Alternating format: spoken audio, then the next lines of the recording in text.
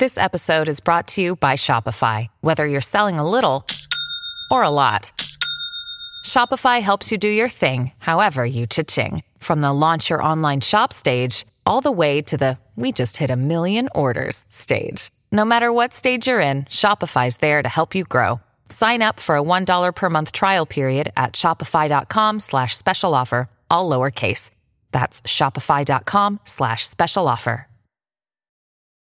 Another day is here, and you're ready for it. What to wear? Check. Breakfast, lunch, and dinner? Check. Planning for what's next and how to save for it? That's where Bank of America can help. For your financial to-dos, Bank of America has experts ready to help get you closer to your goals.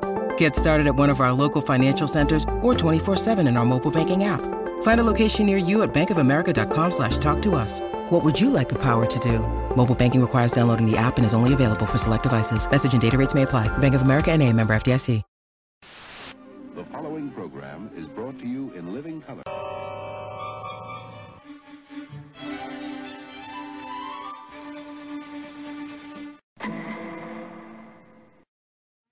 Hi, I'm Tony Figueroa, the Child of Television, and welcome to another edition of This Week in TV History. Now, you can read my blog, childoftelevision.blogspot.com, and you can also hear me on TV Confidential, a radio talk show about television. And we're going to go back to January 14th, 1972. That was the night that Sanford and Son premiered.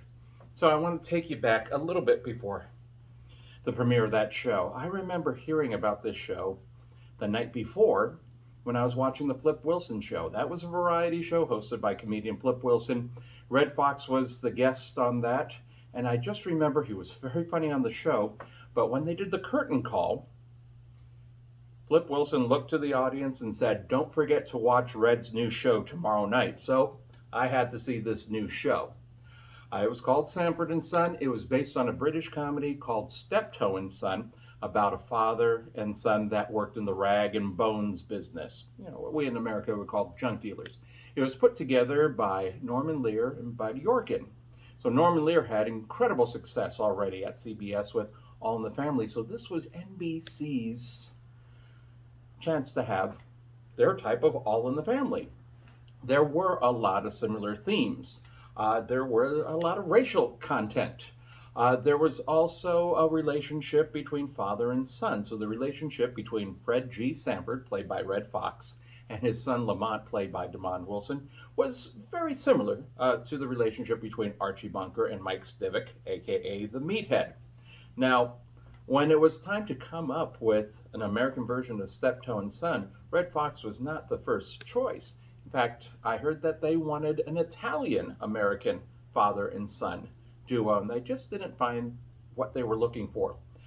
They decided, why not go with an African-American father and son? And somebody suggested Red Fox. Now, when you threw out the name Fred Fox back then, there was really one way your mind was going, because people knew Red Fox as a comedian who worked blue. Okay, so that meant, he was not going to be somebody that you would see on primetime TV. The fact that Flip Wilson had him on is because they were friends and gave him a venue to see somebody that you normally would not see on primetime TV. Red Fox's comedy albums, they were referred to as party albums because you played them at parties. So when you were having a party, you would wait for the squares to go home because they would go home early, and you would put on this record, drop the needle, and hear these routines. And yeah, they were blue, but this was something to be heard with a group. This was not something like today that you would just put on your earbuds and then get on the treadmill. No, you would have a party, you would play these albums, and people would laugh and laugh and laugh. And I will tell you, these albums are very, very funny. But the idea of Red Fox doing a sitcom, it did not go. He had just done a movie called Cotton Comes to Harlem, and that got some people's attention, and people thought, maybe this will work. They cast Demond Wilson as his son. Demond Wilson had appeared on an episode of All in the Family along with Cleavon Little, where they played two burglars who broke into the Bunker's home. It was very, very funny. So that made Demond Wilson quite memorable with Norman Lear and Bud Yorkin. So they brought them in, and it was just perfect. Demond Wilson went to meet with Red Fox in Las Vegas. They read a little bit and they knew this was perfect, and they had a great relationship for the entire run of the show. They really did love each other, and it comes out on screen.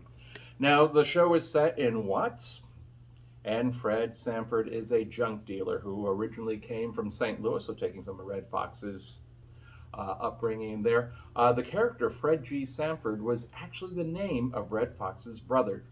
Red Fox's real name is John Sanford, and he had a brother, Fred G. Sanford. On the show, we never really know what the G stands for. He just uses it for whatever storyline is playing out in that particular episode. So there was one where he was going to be working for an escort service, and he would say, "I'm Fred G. Sanford," and the G stands for gigolo.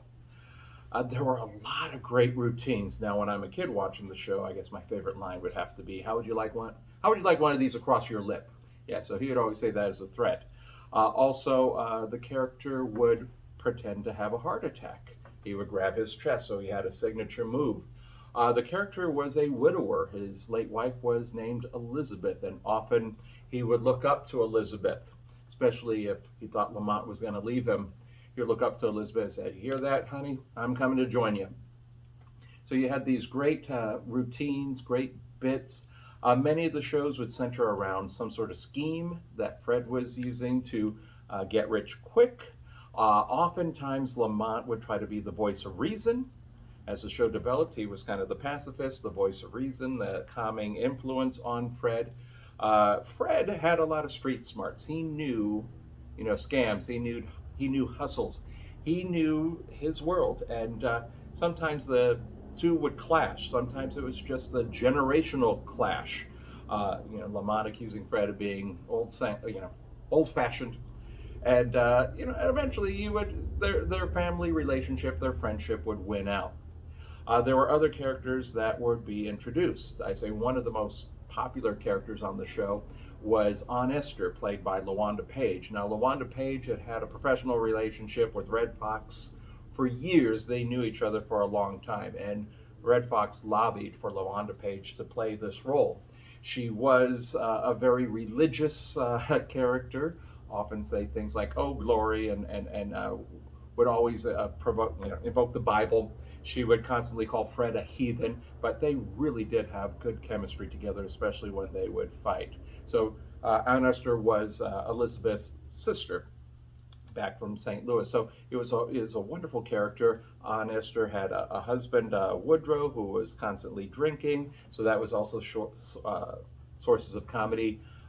Fred Sanford would always talk about how ugly Aunt Esther was as well. So there were wonderful insults. There were two police officers on the show. Actually, there were more, but the two main ones were Smitty and Hoppy. Now, Howard Platt played Hoppy, Officer Hopkins, and he was a straight-laced, by-the-book, white cop. He tried to fit in with the culture in Watts, and he would try to use the slang of the street, and he would always get it wrong. Hal Smith played Smitty, and so if Hoppy said something wrong, like "right up," and he goes, "That's right on," and it's always a cool gag.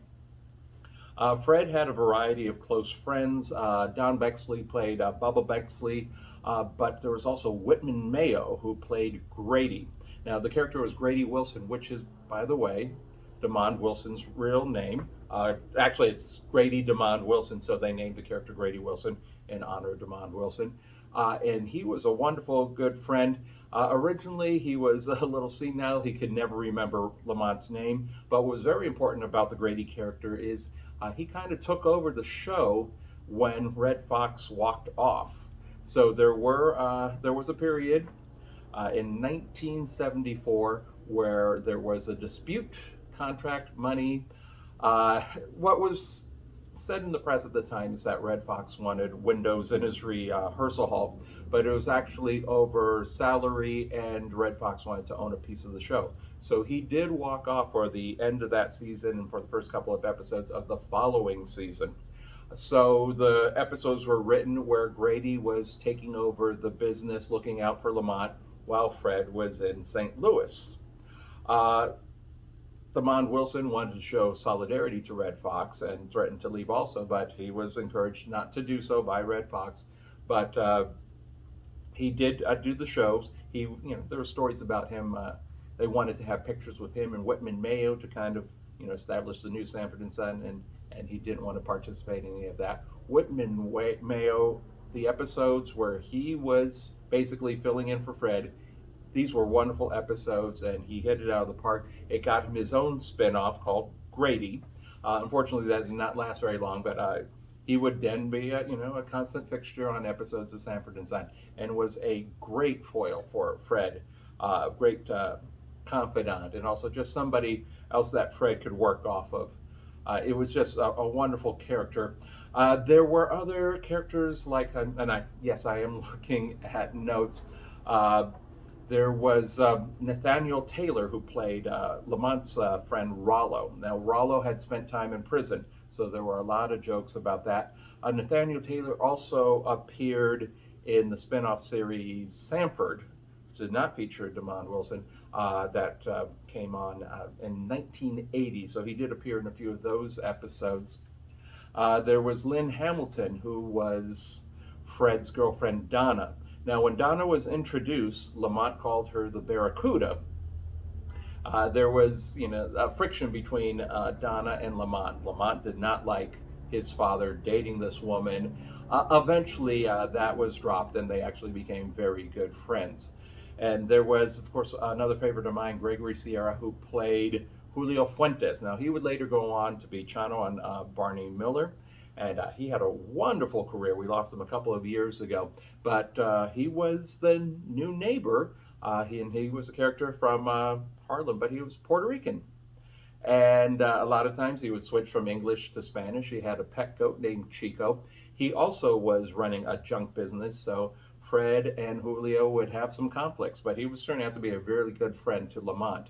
And as much as Fred would insult Julio, and he did it often, Julio still had a certain respect for Fred. Even though he would not tolerate the insults, there was a certain respect. He knew that this man was an older man and was raised to respect your elders, but he also respected Fred because he always thought Fred had a good head for business, and would remind Lamont every so often that he wishes his father was still around.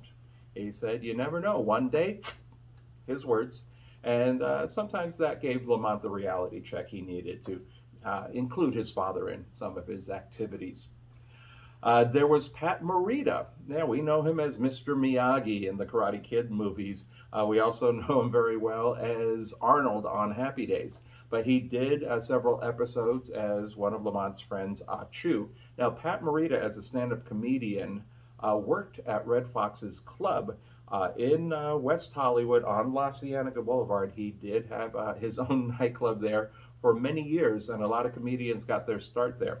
One of them was Pat Morita, and Pat Morita speaks very highly of Red Fox as kind of the mentor, the godfather, gave him great advice about how to work the room. Also helped him out financially when he was having his second child, and basically asked not for any type of payment, but to pay it forward when he was in the position to help other people. And Red Fox just knew that Pat Morita was going to hit it big and be very successful. And so he brought him on to Sanford and Son. He wanted them to write material for this character. Also, when the show would take its summer hiatus, Red Fox would take a special show, and he would perform at prisons and other venues, and that included the Apollo in Harlem. And Pat Morita was the MC on these shows. There was a character, and I want to say kind of a repurposed character from the Jack Benny show, kind of a reoccurring thing from actor Frank Nelson. Frank Nelson, if I say the name and you're not getting a picture in your head of what this guy looks like, well, he had a signature line, and he had it on the Jack Benny show. He also had it on Sanford and Son. It would be, "Yes," and that was him. So oftentimes you would see him, you see his back, and Fred would go, "Excuse me," and he would turn around, "Yes," and so there was a great running gag with that. The show went on until 1977, and Red Fox decided, he was done. It was time to do something else, and he got a great deal to do a variety show over at ABC. It was called the Red Fox Comedy Hour, and there were a lot of wonderful, talented performers there. I remember when that show got canceled. It did not have a long life. A lot of the grown-ups were talking about how the show gave a wonderful opportunity for so many musical acts that would not normally be seen on television, and he gave them the spotlight on his variety show. So people said, yeah, that was the sad part, is that there were so many wonderful musical acts that had never been on TV before that they got to showcase. There are so many wonderful things about this show. It is a product of its time, but when we look back at that particular time in television history in the 1970s, when people like Norman Lear were changing the face of television, here you had a show on a network with two African-American leads, and it was funny. And they got to bring in a lot of who they were into the show, and have some of the jokes and kind of show off that particular time period. And also, it's probably the first time that I can remember a show set in Watts. So to show people struggling and trying to do their best. And at the end, the most important thing is that you have family. So if you can watch it either on cable, it's always going to be on one of the nostalgia channels, or watch it online. Is a wonderful class in comedy. Not just the funny parts of Red Fox, but it really does show how good a straight man DeMond Wilson was, and also just what a fine actor he was. Because a lot of times the other characters are getting all the laughs, and I mean all the laughs, just painfully funny when you're laughing at it. But you need a good straight man, and DeMond Wilson, I don't think, got enough credit for him playing a straight man. Now, Sanford and Son was one of those shows that, it seemed like for a certain time period, everybody had to do their Hawaiian episode. They did a 3-part Hawaiian episode. It was not in a studio. It was done mostly outdoors, so a lot of great scenic chases through Hawaii. It's one I look forward to. It's not the traditional Sanford and Son episode, but I still look forward to it. And they did their Christmas episode, which was a send-up of A Christmas Carol, which a lot of people talk about when they look through their list of episodes of TV shows they want to watch over the holiday season. It is a fun episode to watch. Again, a departure from the traditional episode.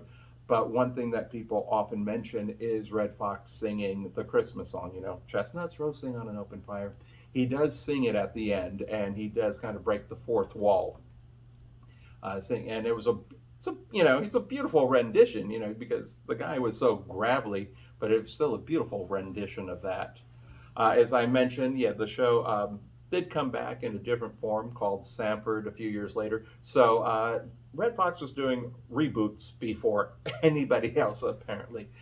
So he was doing that before. Now it's the thing, everybody has an opportunity at a reboot, but he did it without DeMond Wilson. Again, there's so many things that we could talk about this show, and I'm just talking about some of the things that I really enjoyed. It's hard to believe that show is now 50 years old. If you haven't had a chance to see it, you should seriously check it out, because like I said before, it was a master class in comedy. And if you ever have an opportunity to listen to some of Red Fox's stand-up, I'm warning you, it is blue. It is blue, it is blue, it is blue. But again, listen to what the guy has to say. I think there's a certain honesty in his comedy. And yes, it is really, really funny. And put yourself in the mindset of being at a party back in those days. I'm sure we'll talk more about Sanford and Son and a lot of other shows from that time period.